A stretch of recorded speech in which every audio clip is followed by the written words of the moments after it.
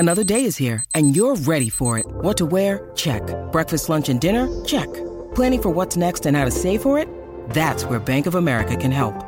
For your financial to-dos, Bank of America has experts ready to help get you closer to your goals. Get started at one of our local financial centers or 24/7 in our mobile banking app. Find a location near you at bankofamerica.com/talktous. What would you like the power to do? Mobile banking requires downloading the app and is only available for select devices. Message and data rates may apply. Bank of America N.A., member FDIC.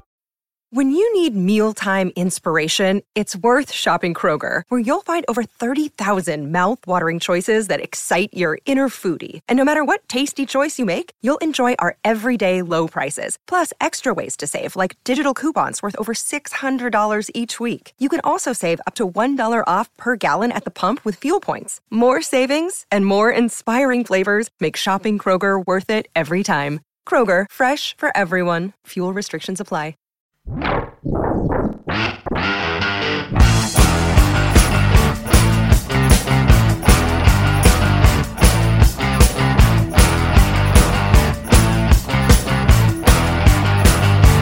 Action fanatics, welcome to another edition of the Bulletproof Podcast. I am your host, Chris the Brain, and joining me, as always, my co-host, Chad Cruz. Chad, how are things on your end? Things are absolutely fantastic. It is always great to hear. Everybody loves when Chad Cruz is on this podcast. At least most people do. All right, now, joining us once again as our special third voice on this episode, it's Ryan Campbell. Ryan? Yes, how are sir. things with you? I know you are on high alert, the flu bug running rampant in your home. Yes, the wife and my daughter have gone down. I am pressing onward, but I can feel the slow creep of death approaching. Oh, boy. So I am on the hunt for the Holy Grail. Solve this. Well, thing. that's very good, because we will be talking about the Holy Grail a little bit later on. As a matter of fact, this episode is dedicated to the Indiana Jones franchise. And interestingly enough, just as we record this, the news came out, I believe it was yesterday, that Steven Spielberg will not direct the 5th Indiana Jones movie. Good for him. I saw that. Now, I guess the next logical question is, I know that Harrison Ford has agreed to do it. I don't know what he signed. I don't know much of the details, but I know he's going to be a part of it. Now the question is that going to be some sort of cameo and we're rebooting, or in what capacity will a different director kind of want to go a different route? So there's still a lot of unanswered questions we have. Well, I mean, my understanding is, obviously Harrison Ford will be Indiana Jones. And from what he was saying when he was promoting his latest film, that, shooting was supposed to start relatively soon. That's what I was under. Yeah, that's what I But thought. now, it could be all up in the air again. Yeah, there's supposedly some scheduling conflicts. I don't know. I don't get it. So the last film, was that the 50s? 60s? I believe it was the 50s, the height of the kind of Cold War. Nuclear, testing. So are they going to pretend this is like 10 years later? Because, I mean, it's been 12 years since the last film came out. That was my assumption, that they would kind of continue that. So, and then I'm guessing Shia LaBeouf is not going to be a part of it, or he'll probably be in a cameo role. Yeah, I have not heard about him. One person I'm wondering about is, will they dig up Short Round for it? Bring him back in. That'd be pretty cool. Is early 70s, and then we'll put him as like some Viet Cong leader. Could be. I don't think he was Vietnamese, but whatever. I guess we also should say, too, the director now attached to take over is James Mangold. Who did Ford versus Ferrari, I believe. Most recently, yeah. Genre fans would probably know more from Logan. Yeah. Right. Yeah. So kind of he's all over the place. He also directed Walk the Line, the Johnny Cash biopic. So, I mean, you've got based on true stories, biopics, comic book, The Wolverine, which is a little more comic booky, Logan, which is a rated R, kind of a grit, so he's kind of all over the place. So who knows? We could get rated R, gritty Indiana Jones, or fun biopic. Who knows? Yeah, I don't know. I don't think there's any good way to do another Indiana Jones movie, especially with Harrison Ford being in his 70s, unless it's cameo reboot or something of the nature. Right. And that's always, Indiana Jones seemed like he could be a James Bond like character in the movies, where every so many years you got yourself a new Indiana Jones, and of course everybody would have a meltdown over the choice, but you could do it, and this could continue on like James Bond has for decades and decades and decades, and you wouldn't have that question of like, okay, how much is Harrison Ford really going to be able to do at this point in his life? It's not going to be the same as when he started out. Yeah, the problem with it is it's just been so long. I mean, even though some of those early Bond actors, they did 3-4 roles, but they were so consistent and the changes were made quickly that it just became a thing. Like, I feel like now it's been so long since 1981 with the same Indiana. It'd be kind of hard to just kick that into existence now. I mean, they could try, but I imagine probably some sort of soft reboot. They're not going to completely reboot the franchise like a different universe, but obviously they'll probably have some young actor that'll pick up the mantle by the end of the film or something. Kind of like what they wanted to do with Crystal Skull, but then the last minute we're like, nope. Yeah, I would think if they were going to go the James Bond route, that probably would have had to take place sometime in the 90s, and could have went on from there. But that did not happen. But we're going to go back to 1981, as Ryan Campbell pointed out, because that is when Raiders of the Lost Ark first hit screens. And I'm going to tell you what, I have a very vivid memory of the commercial, to the first commercials that were coming out to hype the movie. Really plug in the fact that this was a George Lucas, Steven Spielberg collaboration, which was huge. I mean, because these are two guys who at this point had basically changed the movie game. You had Spielberg, had Jaws and Close Encounters, and then obviously Lucas with his 2 Star Wars films at this point. I mean, that was huge. These guys could write their own ticket in Hollywood, and they sure were. And you were throwing in Harrison Ford, who was beloved at this point. I remember seeing the commercial and running outside. My dad was out in the backyard doing something, running and saying, we have to see this movie, probably rambling on incoherently. And now decades later, my dad calls me with similar ways of communication, but it was exciting. Big time. I mean, just you had huge players in Hollywood coming together to make what was really an epic film. Yeah, I mean, they're really at the height of their powers there. And of course, not being born until 1986, I really can't. But I can imagine that was probably pretty insane at the time, because I mean, Empire had just come out. Star Wars is at its absolute peak. And yeah, as you mentioned, Spielberg had a lot of built equity at that point too. So yeah, pretty crazy. I can't imagine that 20th Century Fox looked back at that moment and was upset that they let it slip away years before when Lucas took it to Paramount. But yeah, I'm sure that was an interesting time. It's funny because Raiders of the Lost Ark is so many things, right? It's like this, character study on this guy named Indiana Jones, and it's an adventure movie, and there's so many homages to these past films that Spielberg and Lucas loved as kids and as they grew up in the filmmaking process. But in doing all these things, it became like its own epic film, and it's easily one of the best action films of all time. I mean, even an insane person can see that. You got to put it top 5 as far as like films that have just they like go. They're generational films that your children will watch and love just as much as you watched in 1981 and loved it. So, I mean, it's incredible.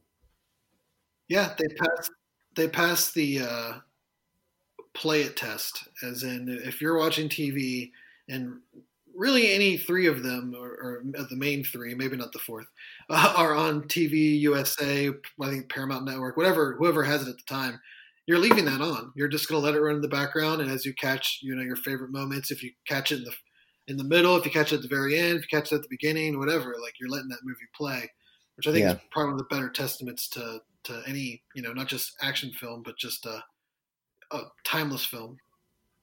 And would it have been as timeless, and would it have been as popular if Tom Selleck was Indiana Jones and not Harrison Ford? Ooh, Hard to say because Selleck was still really popular at the time. I don't know. I'm sure it'd have been a different indie, but I don't know. He had some cachet.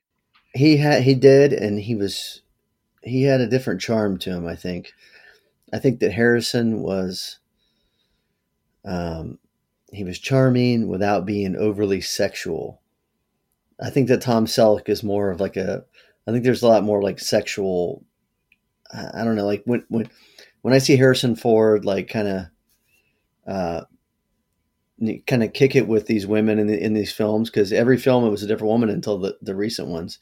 So he's like, you know, making it with these women, but he's not like, it doesn't feel dirty. And when I see Tom Selleck, I think maybe it's the stash, but I think of like him having some dirty sex with these women, and and it just feels different to me than Harrison Ford.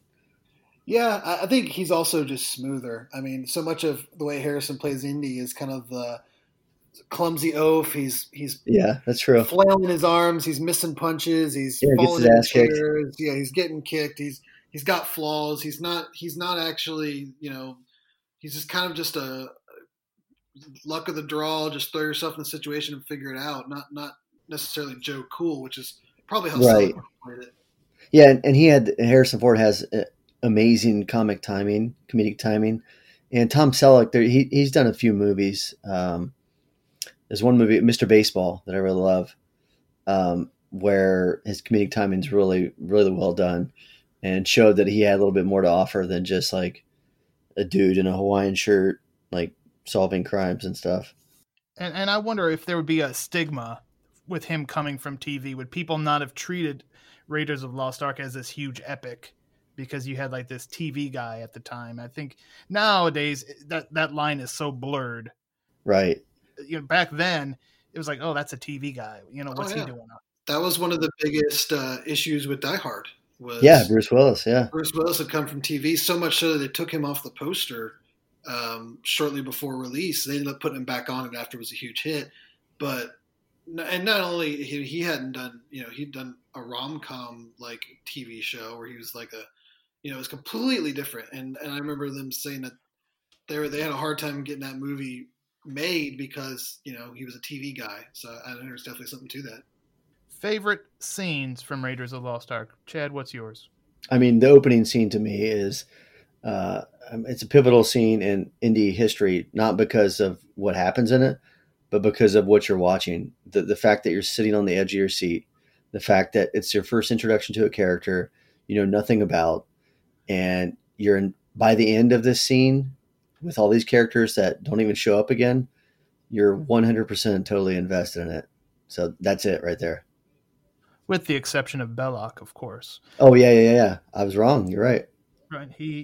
That they already established that rivalry right from the get-go, which was awesome. Ryan, how about you? For me, it's got to be Melting Faces. As a young boy, much of what I grabbed from these kind of late 70s, early 80s genre films was what I could catch in brief moments on network TV. So my earliest memories of Star Wars was staying up with my dad when it would play on USA 3 nights in a row, and like the first memories I have is like scenes from Endor and like a few others that I just remember before I even knew what it was. And for Raiders, for me, that's definitely coming downstairs or sitting behind the couch and seeing a bunch of Nazis have their faces melted off and being like, what in the world? Somewhat terrified and somewhat like, what is going on here? And even before I knew anything of what was going on in that show or in that movie, that was like probably my first memory of Indiana Jones. Yeah, that's something to stick with you. That's for sure. Yeah. For me, it's got to be the desert chase scene where they load the Ark into the truck and Indy hops on a horse, and it is one of the best action sequences in movie history from there. He chases him. He's up on the truck. He's being dragged by the truck. He climbs underneath the truck. It's just an awesome scene. I love it. And we're going to probably mention this more than once, but the music of John Williams in there just adds so much to it. Mm-hmm. Just fantastic. 100%. So much so that they had to find a way to make a scene like that in every other indie film. Every other indie film. Like that. and scenes like that really like they highlight how good the camera work, how good a direction, the editing, like everything about the filmmaking process is spotlighted like in those kinds of scenes, because like there are no other movies in 1981 that are doing scenes like that. I don't care how big they are, they're just not happening, and that's why it's incredible.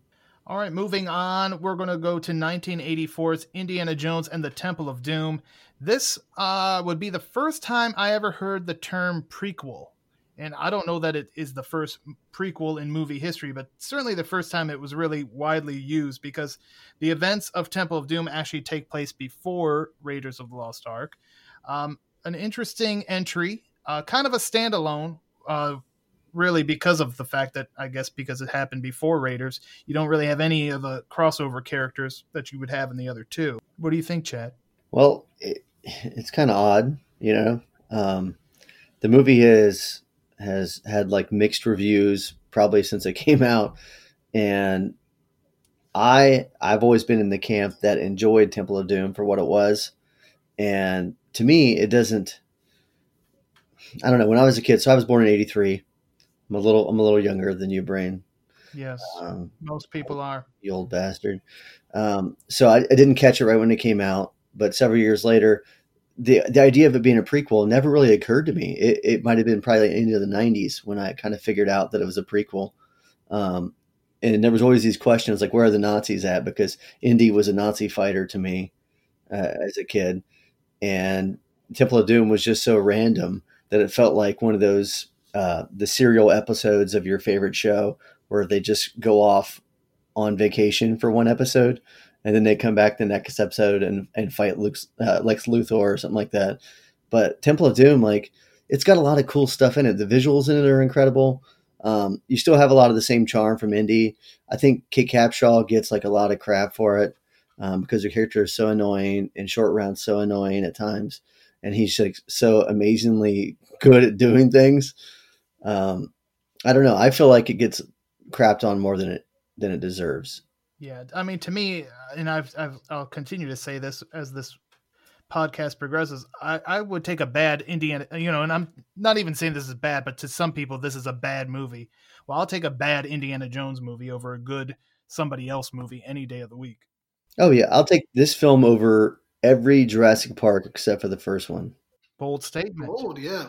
I think if if aliens came down from Earth, you never watched Raiders of the Lost Ark, and you just played them Temple of Doom, they'd probably really enjoy it, and it would be, it's a self-contained fun adventure film. It has everything you need. I think just in the context of the other films, especially again someone who came at it later after pretty much all of it was there for the taking. It does, doesn't quite fit. It feels a little out of place.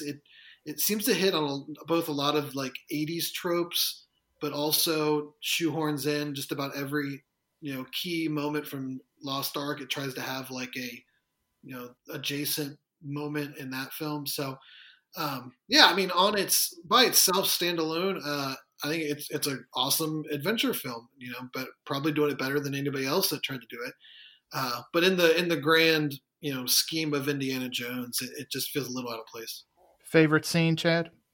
Probably the bridge scene. I loved watching like the crocodiles or whatever they were eating those guys at the end.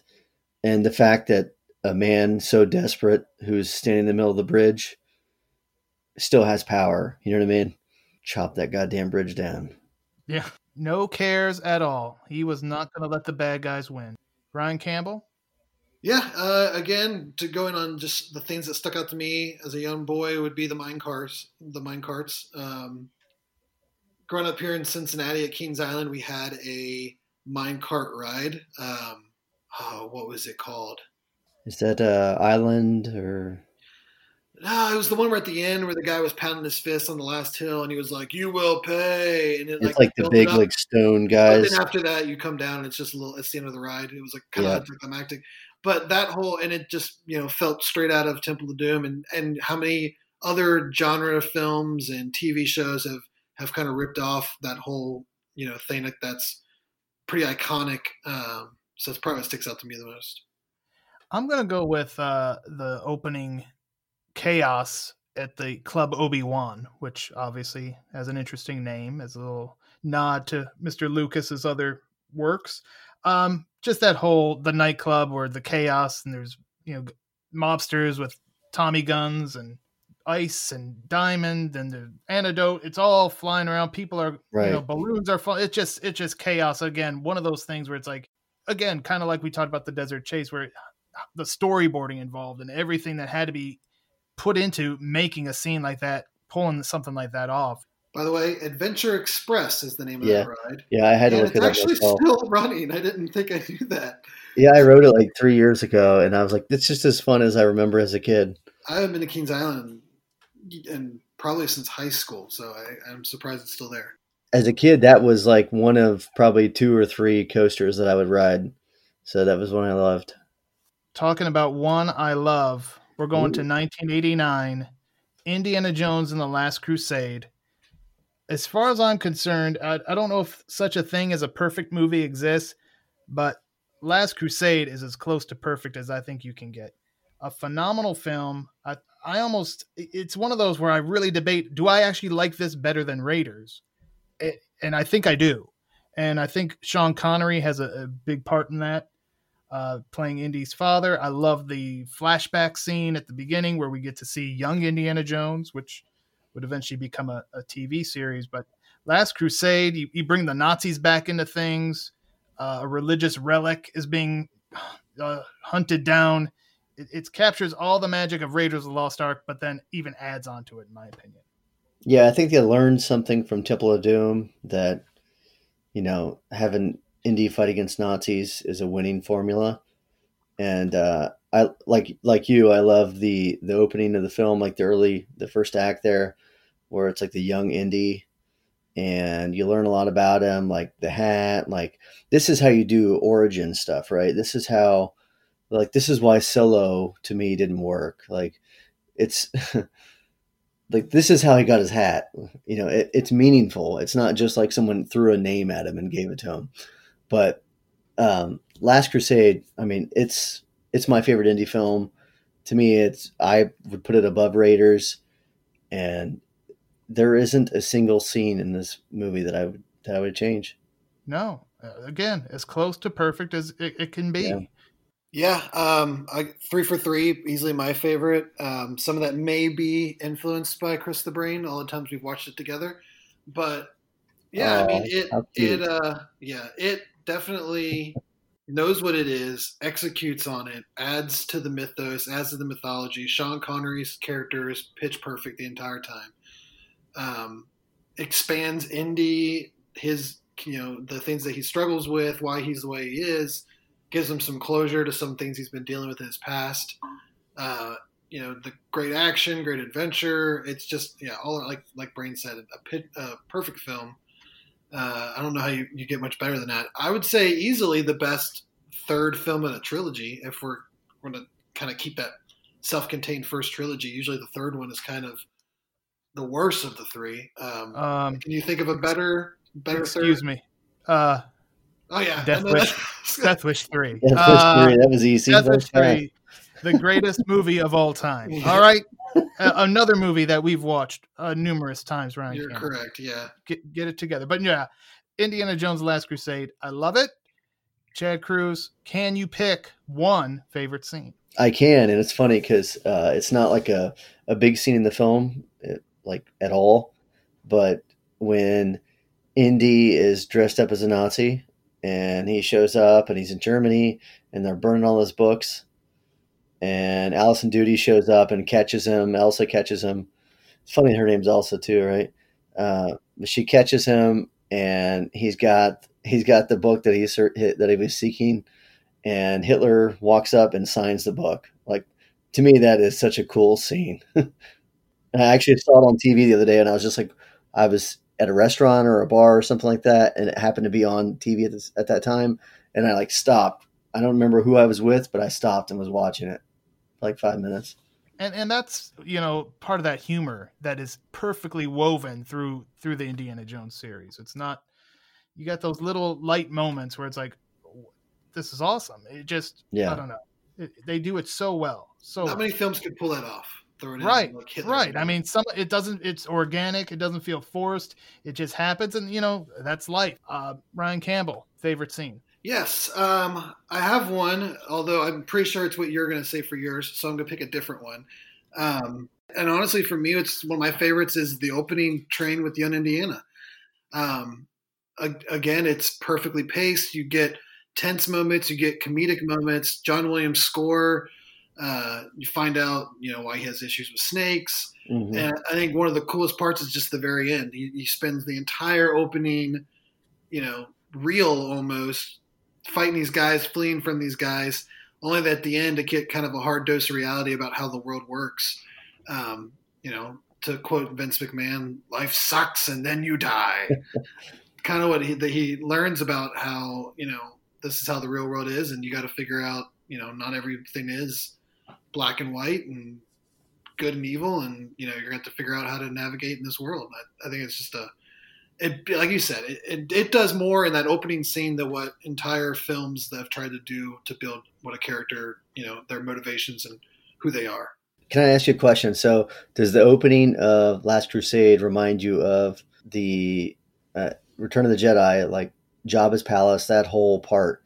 So that part doesn't really have anything to do with the plot of Return of the Jedi, but it's like this separate story that's happening. It's like this mini arc that's happening that has a beginning, middle, and then. I'd even say then with Empire it was like that. Like Lucas was kind of going through a phase there where the largest set piece, the big almost, one of the bigger moments of the film is what kicked off the very beginning of it. You could say for Empire, the probably the biggest budget, the biggest scene in the film is the opening battle on Hoth. Right. But I agree. That seems to. I wouldn't say it's as grand as being like we spent half the budget on this opening right. thing, but. Yeah, to kick it off with something like that, I think. And in the grand scheme of things, it didn't take up that much time, which kind of then makes you annoyed by all these superhero movies that take forever to spit out this origin story before you even get into the meat of the movie, which is why these movies are 3 hours long. How many times do I need to? I know Spider-Man got bit by the spider. Just show me that and let's move on. I don't need all this other crap with it. But they'll have another 18 goes at Spider-Man. I'm sure they've already had 22. My favorite scene, absolutely positively, when Henry Jones Sr. is captive inside the tank, and once again we got it, just like Raiders of the Lost Ark. Indy on a horse going after these Nazis with something that he wants, and it just fantastic. It just keeps you on the edge of your seat. Still throws in the humor when Marcus Brody gets up on the tank and asks, how does one get off this thing, only to get elbowed off it. Perfect, beautiful.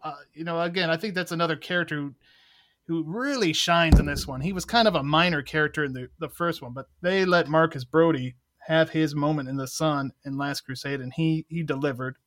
Sala's back in the mix as well.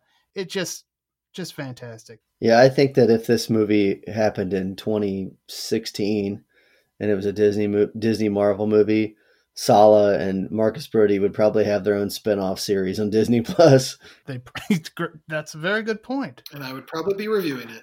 Yeah, we'd be watching it, no doubt. All right. Well, we are now going to move on to one with a bit of controversy around it, I suppose. 2008's Indiana Jones and the Kingdom of the Crystal Skull. This one people just don't want to like. And personally, I don't have a big problem with it. Is it as good as Last Crusade or Raiders? Absolutely not. Is it better than Temple of Doom? Probably so. What do you say, Chad? I think Temple of Doom's better. Okay. That's where I'm at. I mean, I'm not mad that they came back to the story. I'm not mad that they came back to the character. I like that he's aged. He's a little bit different. My problem is that there's so much time spent building up this character that would be his son to take up the mantle after he's done. And then at the end, they don't pull the trigger.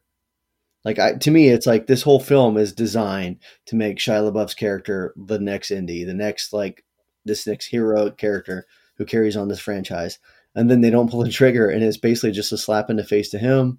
And at the end of the film, all I want to do is be like, all right, well, either this is the end of Indy. He just got married. He's no longer like this bachelor, this charming dude who picks up all these women. He's married now, and he's got this kid that he's ready to be a father to, I guess.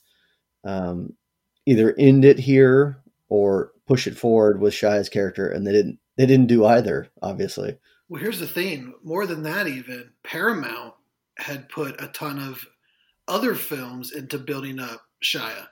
They had put him in Disturbia, which was a really early horror film that Paramount did to try to give him some credibility coming out of Disney.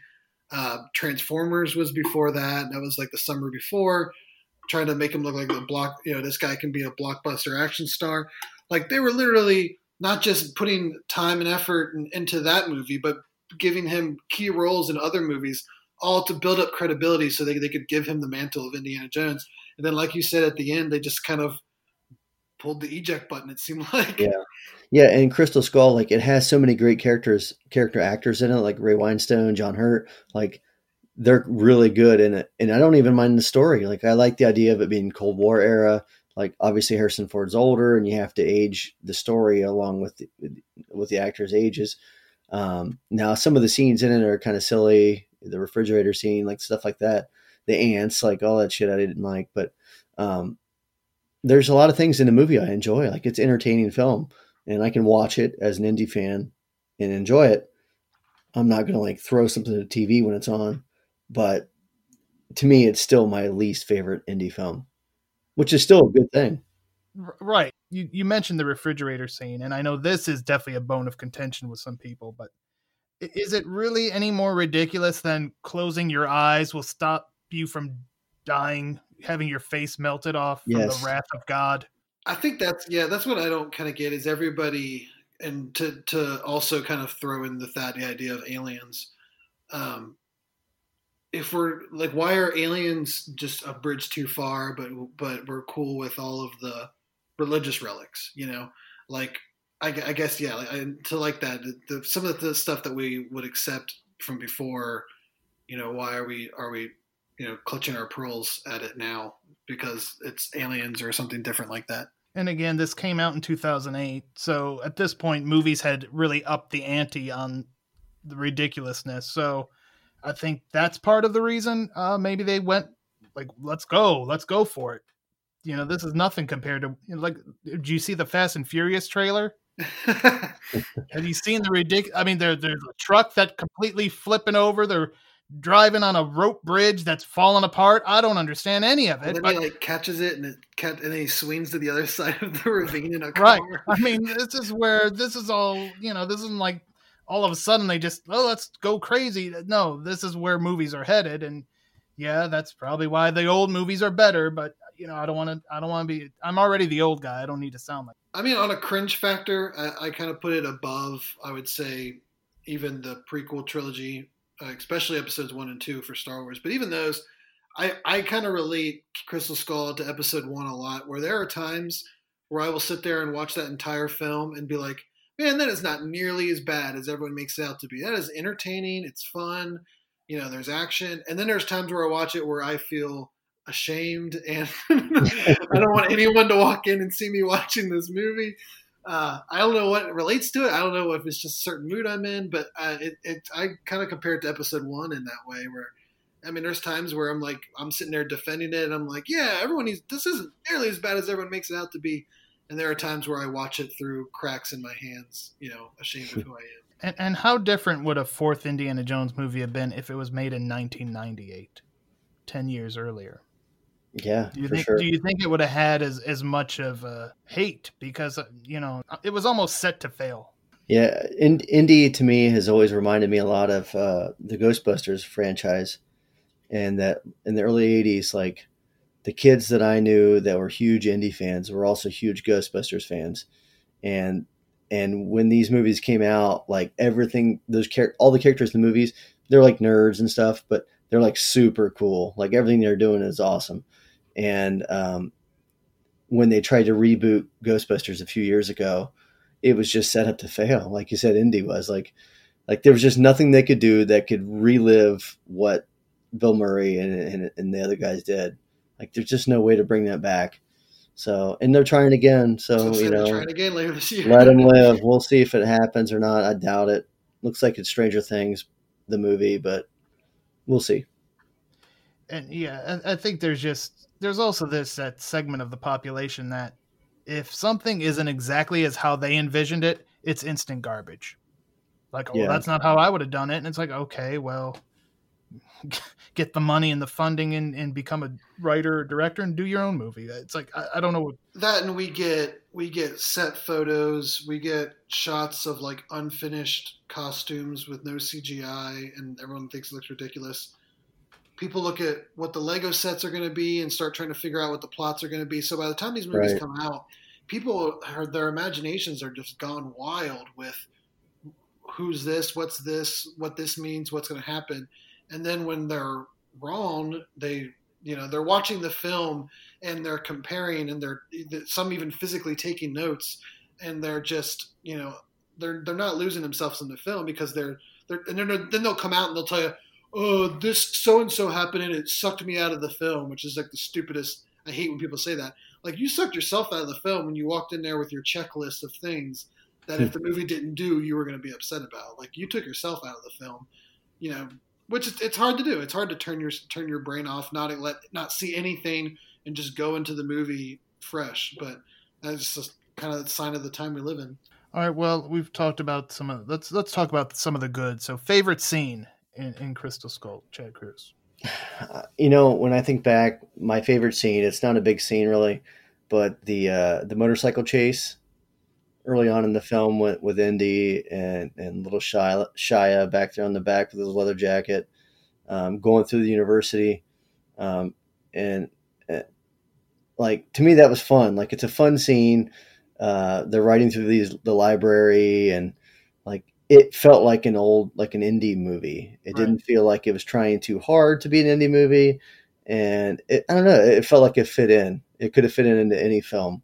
They did chase scenes so well in all the other films. This one wasn't as good, but it didn't have to be as good because it wasn't at the end of the movie. It was at the beginning. Yeah. And I like the little nod to Marcus Brody. They have the statue, and unfortunately it's decapitated, but it was nice to have that little nod. Ryan Campbell, your favorite scene? Yeah, I'd say the kind of the penultimate chase in that film is probably the one in the forest with the tanks and saw blades. But I think probably my favorite moment is probably about the middle of the film when Mutt and Indy are in the kind of like the Aztec graveyard with like the cannibals or whatever. And at the very end of it is kind of like when Indy somewhat kind of comes out as being a badass. At this point, Mutt's seen him do some stuff, but he's still not kind of sure about this old timer that's a teacher. And there's a scene where he's kind of at a low angle and he looks up and Indy's like at the crest and there's light behind him, and he's just like, that's the moment where he's like, holy crap, this guy still got it, or whoever this guy is, he's a badass. So I mean, it's not not like the giant tentpole moment of the film, but that's kind of when you see like, yeah, Indy still got it. And for me, I think it's the very beginning where they're in the warehouse where the Lost Ark is. Yeah. Again, a nice little nod to the past, and just that classic, like one thing leads to the other, and it's just boom, boom, boom, boom, boom. Classic Indiana Jones action scene. With another chase. There's like 4 chases in this movie. Tons of chases for a 60-year-old man. And what's funny, the thing I always loved about the indie films growing up was that he was a human guy, and he got beat up and he bled, and you could see the pain in his face. But with this newest film, he is like swinging off things, and it reminds me a lot of Live Free or Die Hard. Where you go from a guy who's like stepping on glass and like bleeding everywhere and cursing like crazy to a dude like fighting a fighter jet. like what have we become? You know what I mean? Like, what happened to humanity? What happened to a guy against all odds putting it all on the line and fighting against these bad dudes. Now you have a man fighting a fighter jet. And now we have dudes swinging from fucking boxes and jumping everywhere. It didn't feel like Indy to me. And much like Die Hard, Indiana Jones, it had its share of clones and copycats, and might be a good time to talk about some of those. I think probably the most successful of those would be the two Romancing the Stone movies. Yeah, definitely. I'd say I don't know if I've ever even seen them. The Romancing the Stones, I'm familiar, but I'd say for me, my favorite kind of indie clone is the Uncharted series on PlayStation. So there's 4 different ones, but they're all really good. They have all got their pluses, their ups and downs, but the series as a whole, it's got puzzles and adventures, and Nathan Drake is very much like Indiana Jones, who gets his butt kicked at every turn. So anybody out there with a PlayStation 3 or 4, I would really recommend checking out the Uncharted series if you haven't, if you're an indie fan. Yeah, my favorite indie clone, and I'm speaking purely on film clone, would be Alan Quatermain. Right. And I'm a big Richard Chamberlain fan. Like, I love King of Solomon's Mines. Even when they did remind me what the second one was called. Lost City of Gold. Lost City of Gold. So Lost City of Gold was a little bit different, not as good in my eyes, but still very fun. But the character he was so similar to Indy. Like, he was charismatic. He did have a beard, which made him set him off a little bit differently. But Sharon Stone was super hot in it, and like, he was on these crazy adventures, and they had the comedic flair that Indy always had. And people getting dropped into lava, people falling into things and eaten by alligators. Like, those are things that, if you only watched movies from 1984 or 1985 or whatever, you would expect that, like, in my lifetime, I'll see 2 people be eaten by alligators because I see it in movies every single day. And of course, those movies were made by our good friends at Cannon Films. Absolutely. Right. And, they were definitely wanting to cash in on the indie fame. And they even had Firewalker, which had kind of an Indiana Jones vibe with Chuck Norris and Louis Gossett Jr. in there. Definitely. For me, this one may be kind of obvious, would be the Mummy movies, at least the first 2. That they kind of were in that spot. Like, if they would have made an Indiana Jones in the late 90s, we may not have gotten the Mummy.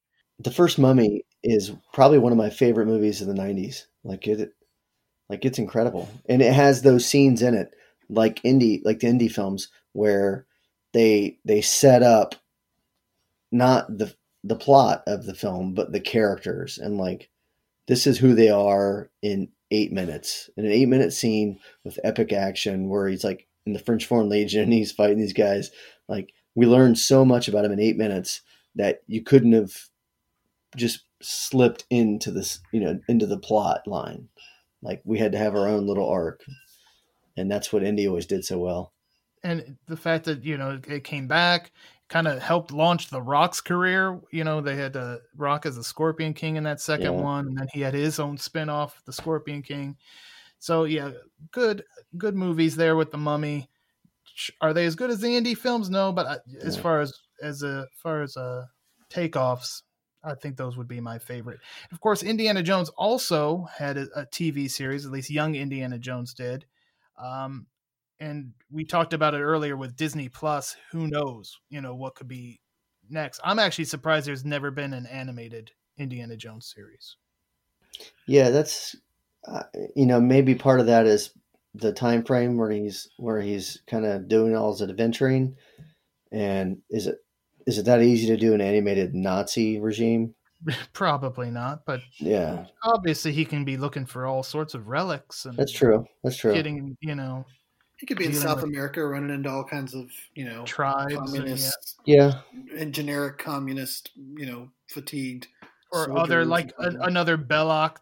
Maybe you can even go prequel on that and his rivalry with Belloc. Obviously, these two did not like each other, so that you could go way back and trace how that happened, and maybe they were friends at one point, or who knows? I mean, there's lots you could do with it.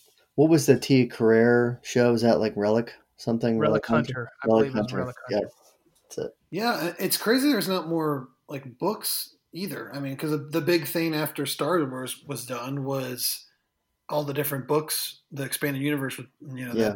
that there's There like were some books, 50 books. yeah, I don't think he is at 50, but yeah, there were definitely some books. There were some video games as well, actual Indiana Jones video games that had some pretty interesting storylines to it that could probably have been made into a movie. Comic books he had as well. But yeah, I'm definitely, I don't think it's a going out on a limb to believe that with Disney Plus, we probably will get some sort of Indiana Jones content in a series form, whether it's Yeah. animated or live action or. Are they planning to put the films on Disney Plus? Or who kind of, I guess, how's that work? Because they still play on the Paramount network, but Disney bought Lucasfilm, and I thought they got Indy in that deal. I'd have to look into that a little bit more to figure out what exactly is the story behind all that. Because the new movie is going to be Lucasfilm and Disney, Right. but I guess Paramount still has the broadcast rights to the other films, I assume.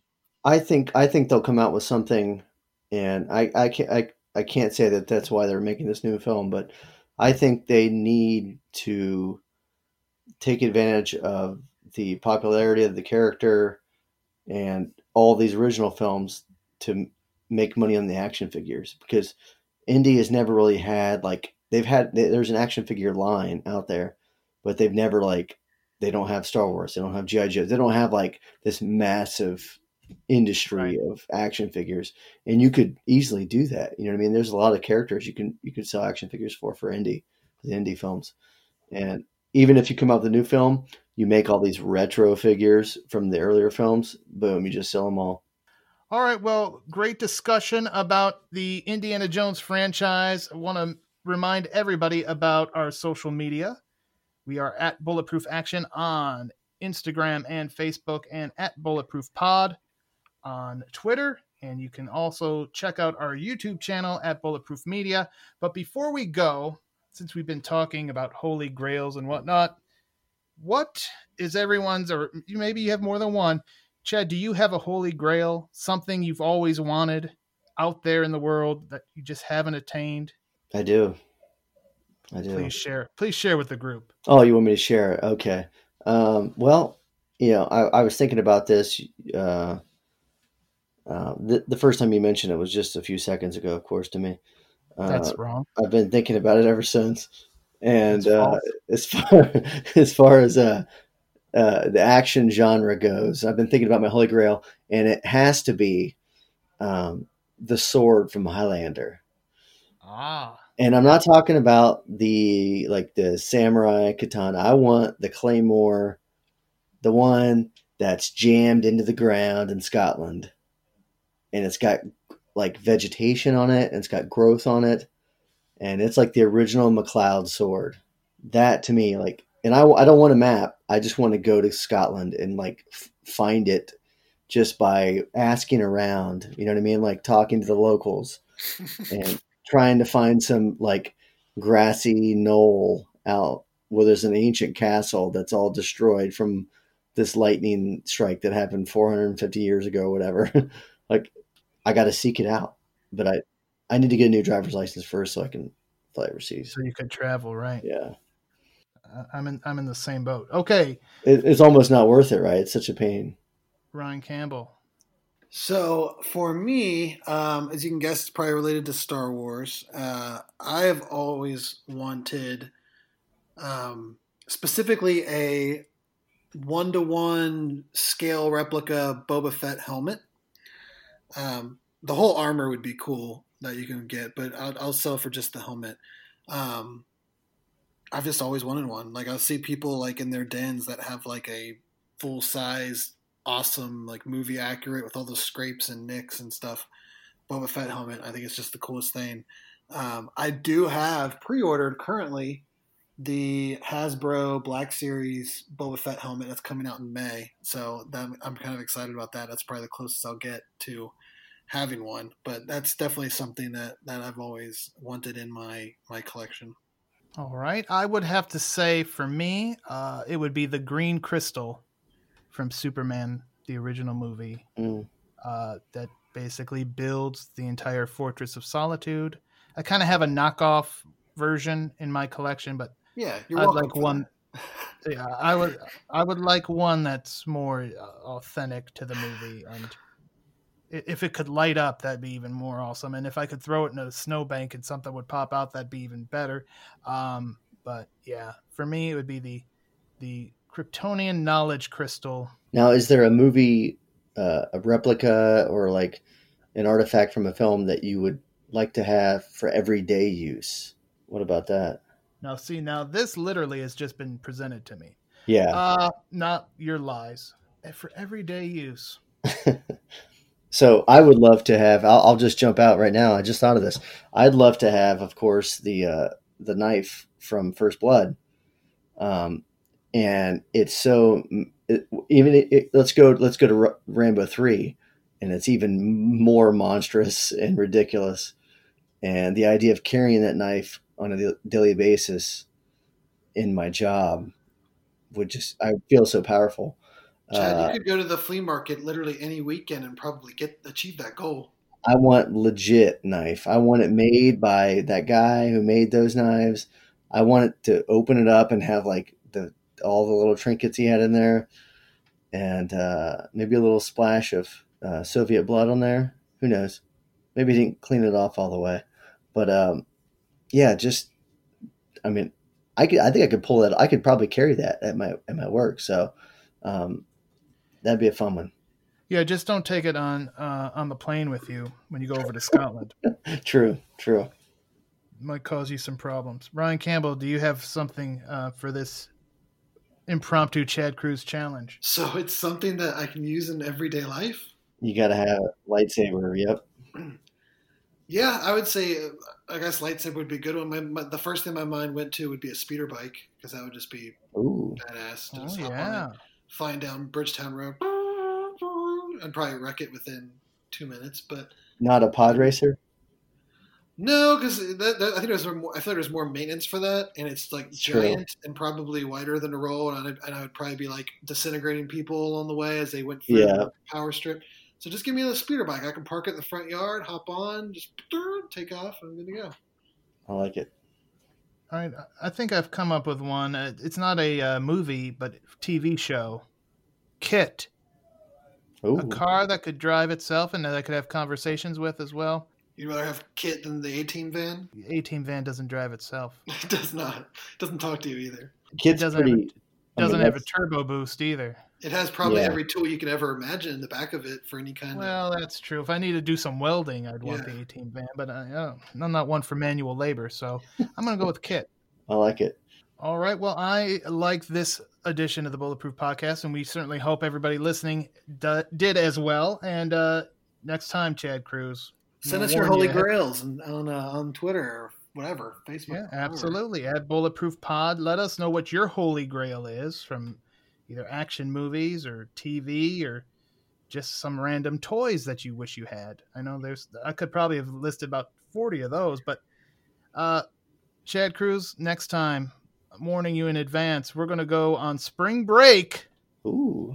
With Andy Sedaris movies, and joining us for the debauchery, the one and only, the real Todd Gaines. So that is our next episode, episode 10. So be on the lookout for that. I believe that's going to drop on St. Patrick's Day. So okay, perfect. If you're not drunk, give us a listen. If not, it will obviously be available everywhere you get your favorite podcast. But I think that's about all the time we have now. I am Chris the Brain for Chad Cruz and Ryan Campbell. Thank you for listening, and stay tuned for more of the Bulletproof Podcast.